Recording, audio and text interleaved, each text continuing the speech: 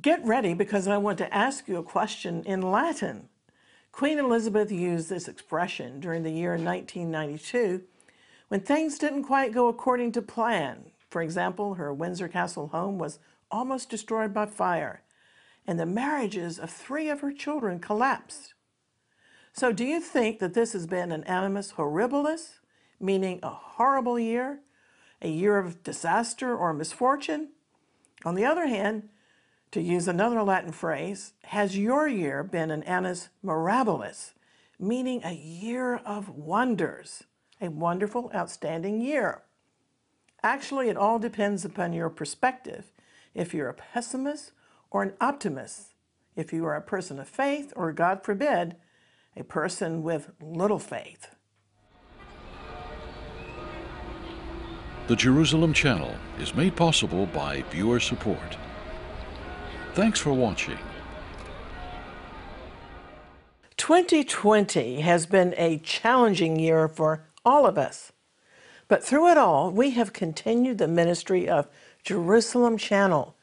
Not just video teachings and our informative news and analysis website, exploits.tv, but also new projects. But as we approach the end of the year, we need your help to keep us going and growing into 2021. Please consider a year-end gift of support through our website, the Jerusalem Channel mobile app, or by mail. And thank you for standing with us as we raise awareness of Jerusalem and the soon coming of King Messiah Jesus.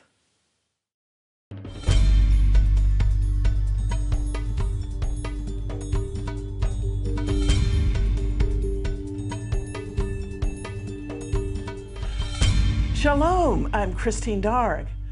Out in California, which has suffered much from the state's government COVID restrictions, pastor and author John MacArthur told his congregation that today's world, with the virus spreading through every country and governments ordering citizens to stay home, our world seems perfectly suited for the Antichrist to come.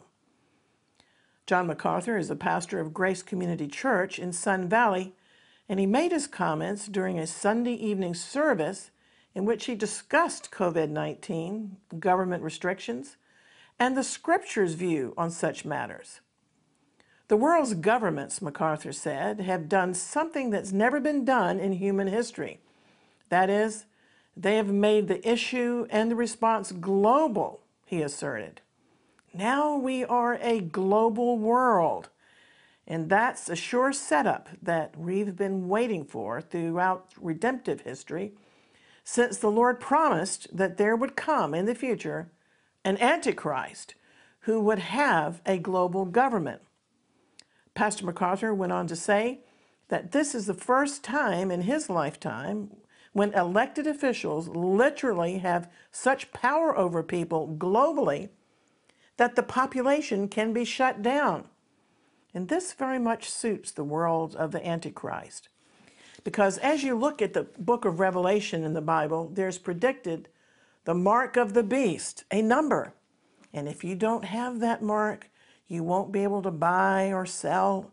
You just won't be able to exist in the future. Furthermore, the government and big tech have access to all of your data. This is the kind of world that appears to be perfectly suited for the Antichrist to come, bringing a certain amount of peace, but then the world will fall at his feet. But Pastor MacArthur said he will be the instrument of Satan, and of course, all hell will break loose. And in that time of the great tribulation, God's judgments will come before Jesus thankfully returns. Indeed, many of today's events mirror those prophesied in Scripture. Now, the year 2020 has left a lot of scars, according to an article by Professor Victor Davis Hanson, a great commentator. And the scars are quarantines, riots, and arson, and an absence of confidence in the sanctity of voting in the United States. Will we ever again be able to trust election results? Professor Hanson wrote that amid plague, national lockdown, riots, and arson, and the most contested election in Americans' history, the United States is one country that has been especially scarred in 2020. Of course, he was writing for secular publications, but the scars could just as well be described in biblical language as birth pains, portending the end of days and the imminent return of the Lord. Using the pandemic as an excuse to never let a good crisis go to waste, Election Day, as we once knew it as a single day, was stretched out for weeks due to mail-in ballots and a lot of illegal ballot harvesting. COVID-19 protocols resulted in vast changes in previous voting norms. Under the old system, voters showed their IDs as if they were cashing a check. They had their names checked against voting rolls, and they were directed to a booth with a paper ballot, and the election was decided by the night's inn. But unreliable voting machines and software that can be manipulated brought the whole process into disrepute in 2020. Another scar mentioned by Professor Hansen that I'm going to call a birth pain leading up to the Great Tribulation in the future was the disturbing trend of when somehow looting became legal. Legal looting is an oxymoron, and yet it's happened. America has seen violent protests throughout its history, and sometimes accompanied by opportunistic rioting, looting, killing, and arson that often overwhelm police, the state guard, and even federal troops. In the mid to late 20th century, the result in cities from Los Angeles and Detroit to Baltimore were areas of unrest that for brief periods became effectively no-go zones. But the recent destructive rioting in Seattle, Washington, and Portland, Oregon, and New York during the summer of 2020 brought three new strange developments. First, Professor Hansen observed local and state authorities did not regularly try to suppress the violence. Instead, they either sympathized with the complaints of lawless rioters or found the general chaos and sense of unrest helpful for the Democrats leading up to the November presidential election. In the past, on rare occasions, authorities and police had sided with the rioters, but rarely in modern times have authorities abdicated and let a so-called Lord of the Flies mentality take over their downtowns. But that's what Seattle, Washington officials did when they allowed a so-called autonomous zone in the middle of Seattle this past summer. A second trend, when violent demonstrators, arsonists, and looters were on rare occasions arrested, in most cases they were released by local and state public prosecutors, many of whom clearly sympathized with the use of violence. And the result was a crash in police morale. To arrest a violent offender was simply deemed a waste of time and a waste of resources, given the likelihood that the rioters would never face the consequences for their actions. America's criminal justice system became warped. Now there was good and bad looting, permissible and outlawed arson, correct and incorrect resisting of arrest, and quarantine violating mass rioting that was exempt from lockdowns. Now, third, again quoting Professor Hansen, a third trend, many Democratic mayors showed themselves to be avowed revolutionaries, at war with their own police departments, or at least those police other than their own security details protecting their families and property from the lawless rioters. They, in fact, were empowering. The bottom line is that there's no longer the rule of law as we once knew it in many cities. According to the Bible, the root of all lawlessness is rebellion. And when a society ignores the law, lawlessness is the result, and chaos ensues. 1 John 3:4 defines sin as lawlessness, saying everyone who sins breaks the law. In fact, sin is lawlessness. To commit sin is to be lawless. That is, The sinners, the rioters, break God's law. In this way, lawlessness becomes a rejection of God.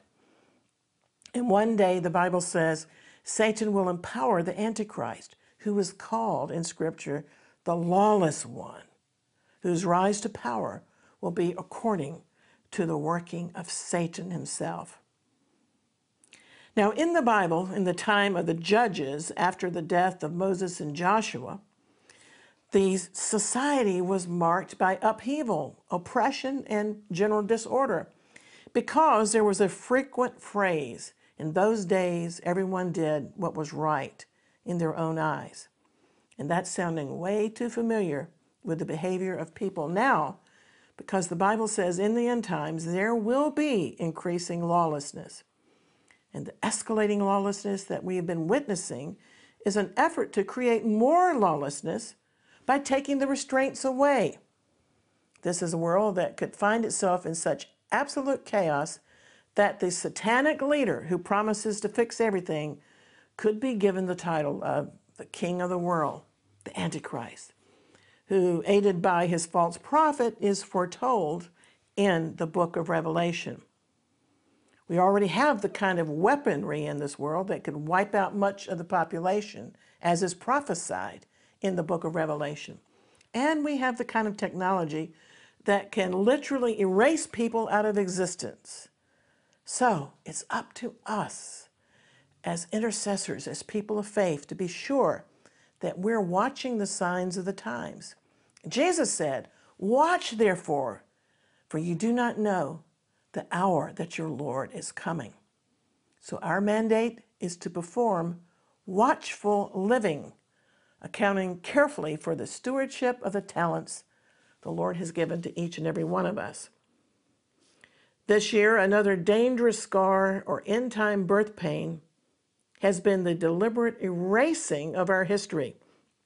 In his article, Professor Hansen, who's an historian and a scholar of the ancient Greek and Roman classics, noted that this year, as we witness the toppling of monuments, that coups, revolutions, and civil wars describe former heroes as tyrants by self-described liberationists, reformers, and activists. By the summer of 2020, the left was well beyond defacing, toppling, and destroying statues of mere Confederate generals. Defacing became redefined as the good ruining of public property. The mob had gone on to decry dead white males in general, whether it was Christopher Columbus or the great liberator Abraham Lincoln. What was new was that mobs could destroy or deface any statue or icon they wished, seemingly with impunity.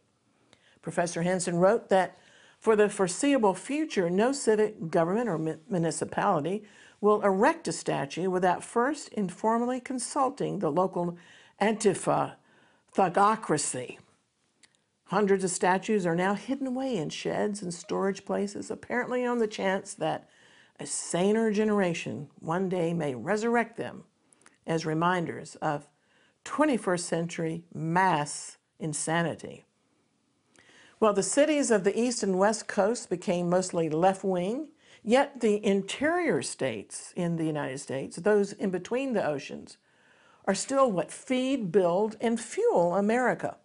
The interior is where the food grows, oil and gas gets pumped, timber is cut, cement, steel, and building materials are fashioned. During the COVID-19, the abyss widened between the so-called Zoomers, who often stayed home and enriched Amazon and various delivery services. The others kept driving trucks and spent their savings and borrowed to save their small businesses. Millions lost their jobs while millions made more than ever. So what will people need when the economy collapses, jobs are lost, and bills are piling up? Prophetic preacher David Wilkerson of blessed memory asked that question in a sermon. Will people need to be part of a nice, fast-growing church, hearing messages on how to enjoy life? Or will they need real biblical answers? For sure, they're going to need voices with authority who can interpret what's happening. Someone who can read the times and understand what the Spirit is saying to the churches. They'll need a word from heaven to keep their hearts and minds in the peace of God. In fact, the great man of God, George Mueller of Bristol, England, once said something that I'd like to take on as a personal motto. He said, "The first and great and primary business to which I ought to attend every day is to be sure that my soul is happy in the Lord." Amen. Simple but profound. We just have to check ourselves out every day and see to it that we're not given over to depression, frustration, fear, or negative thoughts, but that our mind and spirits are controlled by the positive words in this book, that we're living in faith and not in unbelief. We have to pull ourselves out of wasted emotions and seek godly counsel of mature believers rather than sink down in despair. Jesus, although he was God in the flesh, nevertheless, to qualify as our Savior, he had to face the devil as a spirit-empowered man, and he didn't fight Satan on any other grounds. And he gave his followers the same capacity to deal with the powers of darkness with his authority. Because Matthew 10:1 says, "And when he had called his 12 disciples together, he gave them power over unclean spirits to cast them out and to heal all manner of sickness and all kinds of disease." Furthermore, Jesus said in Luke 10:19, "I give you the authority to trample on serpents and scorpions and over all the power of the enemy, and nothing will by any means harm you." And the book of James in the New Testament reminds us that the great prophet Elijah was a human being just like us, yet he prevailed because of his prayer life. And the Apostle Peter was also a human being just like the rest of us, yet he wielded spiritual authority over the powers of darkness. For example, Peter commanded the lame beggar at the temple gate, "In the name of Jesus the Messiah of Nazareth, rise up and walk." And in Acts chapter 3, the cripple was instantly healed and went with Peter and John into the temple courts, walking and jumping and praising God. And when the people saw him leaping and praising God, they recognized that he was the same man who used to sit begging at the beautiful temple gate. And they were filled with wonder and amazement at his miracle. But nowhere in the Bible is there any suggestion that this same power would be withheld from believers today. We need God's power and help more than ever. We have to continually keep in mind that our lifestyle is one that doesn't depend just on cleverness or university degrees or our youth or our old age and maturity, but rather our lifestyle should continually operate in the knowledge of the Holy Spirit and a demonstration of the Spirit's power operating through and within us. We have to say with determination, even when we don't feel like it, "It is well with my soul. God has empowered me to be an overcomer, and I will believe in and trust in his word in every crisis. I'm going to walk in the spiritual authority Jesus has bequeathed to his followers." You see, God has always had his people who do exploits directed by himself. Which brings me to the story of Hanukkah, which usually happens this month of December, although it follows the Hebrew calendar. Think of the conquest of Jerusalem by General Edmund Allenby. It happened during the Jewish festival of Hanukkah and the December 2017 timing of President Trump making good on his promise to recognize Jerusalem and to move the American embassy to Israel's capital. That proclamation happened during Hanukkah. We have to fast forward 100 years from 1917, when General Allenby made a conquest of Jerusalem, to 2017, when President Trump officially recognized Jerusalem as Israel's capital. Were the events cosmically connected? Did the president's proclamation portend the rebuilding of the Third Temple as many Orthodox Jews and Bible prophecy students believe? Well, we're certainly living in prophetic, momentous times. I would not call this year an Annus Horribilis, but rather an Annus Mirabilis, a miracle year. The name Hanukkah derives from the Hebrew verb meaning to dedicate. It's a Jewish holiday festival that lasts for 8 days, commemorating the rededication of the Second Temple in Jerusalem at the time of the Jewish Maccabean revolt against the Hellenistic Seleucid Empire.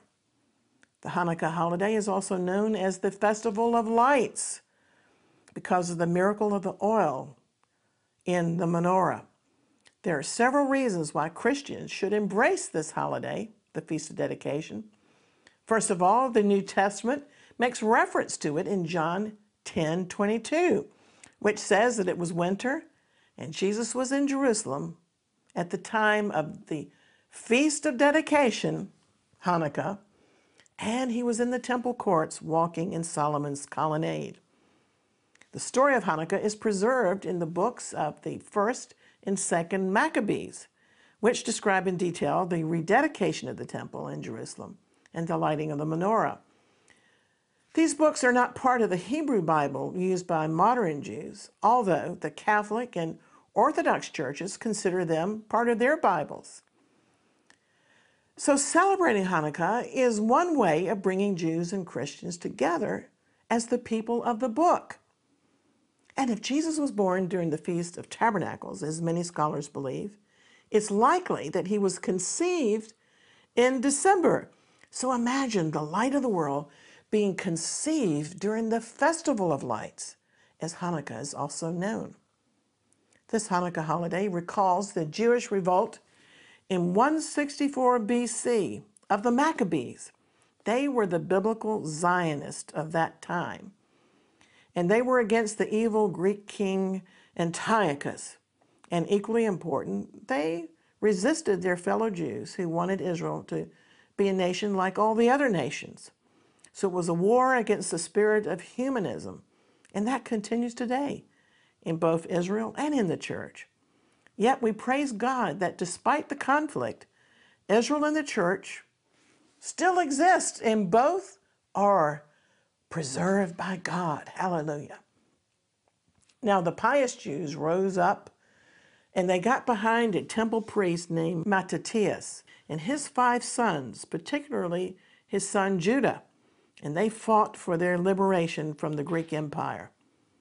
Their family became known as the Maccabees, meaning hammer, because they struck hammer blows against their enemies. The mad emperor Antiochus, who was a forerunner of the Antichrist, underestimated the will and strength of his Jewish adversaries, and Jerusalem was miraculously recaptured by the Maccabees, and the temple was cleansed, purified from the abomination of desolation, an event that foreshadowed the end times of the Antichrist. And all of this victory gave birth to the holiday of Hanukkah, the name coming from a Hebrew word meaning dedication. Now, fast forward to today. While the Jewish people are basking in the light of their Hanukkah candles, let's ponder the real meaning of this beautiful festival that commemorates the miracle of the triumph of a few, the Maccabees, over many enemies, over an empire. It's also a picture of the light prevailing over darkness. Let's remember the dedication and commitment of the Maccabees who carried God's torch, Torah, and truth. And imagine this, breaking news just in time for Hanukkah this year. Jerusalem, city of David, announced this week that an archaeologist has discovered an oil lamp that's intact and undamaged from the Second Temple period. The small oil lamp dates back to the 1st or 2nd century BC, between the Maccabean and Roman periods. The exquisite little lamp was found on the old city of Jerusalem's Pilgrimage Road, which extends from the Pool of Siloam to an area adjacent to the Western Wall. Just amazing. Almost daily in Israel, some archaeological discovery defies the denial of Jewish history by the enemies of the Jewish state. Well, as I said, due to the research of various scholars, many of us have come to recognize that it was likely that Jesus, Yeshua, the light of the world, was conceived at the time of this festival of lights, at the time when the temple and menorah lampstand were rededicated. And did Jesus not say that our bodies are the temple of the Holy Spirit? And in John 8:12, he announced, I am the light of the world. Whoever follows me will not walk in darkness, but will have the light of life. He also said to us, you are the light of the world. A city set on a hill cannot be hidden, nor do people light a lamp and put it under a basket, but they put it on a candlestand, and it gives light to all the house. In the same way, let your light shine before others, so that they may see your good works and give glory to your Father who is in heaven. Amen. So with those amazing words in mind, let us join with our Jewish brethren, remembering the rededication of the temple and the lighting again of the temple lampstand, the menorah. Let us purpose in our hearts to rededicate our lives to the Lord as his temple. We live in dangerous but glorious days. So I invite you at this time to rededicate your life to the Lord's eternal purposes that involve both the church and Israel. Let us purpose to be ministers of reconciliation, ministers of healing and hope. And in summing up today, I find it so fascinating that one of my favorite hymns, written by Horatio Spafford, who moved to Jerusalem, the title, When Peace Like a River, has the familiar chorus, It is Well With My Soul, based upon the words of faith of an unnamed woman in the Hebrew Bible. But she was able to say by faith, it is well, when she was greatly troubled by the sudden death of her son, whom the prophet Elisha later raised from the dead. However, when we examine the Hebrew text, it doesn't say that she said it is well, but rather she described her state of mind with a singular word in the Hebrew text, shalom, meaning she was at peace and she was whole, even in the most troubling of circumstances imaginable. So let that be our testimony today. No matter what our circumstances are right now, we can say by faith, it is well, it is shalom. This is, for us, a year of miracles. Well, there's much more to share with you at our website, exploits.tv, which brings you news on current and end-time events relating to the church and the nation of Israel. And at our website and Jerusalem Channel YouTube site, you'll find a big library of free videos to watch. Feel free to share your thoughts with me on the social media, and don't forget to upload our free Jerusalem Channel mobile app for your phones and tablets. Well, until next time, I'll always be contending for the faith and praying earnestly for the peace of Jerusalem. I'm Christine Darg, Maranatha, and Shalom.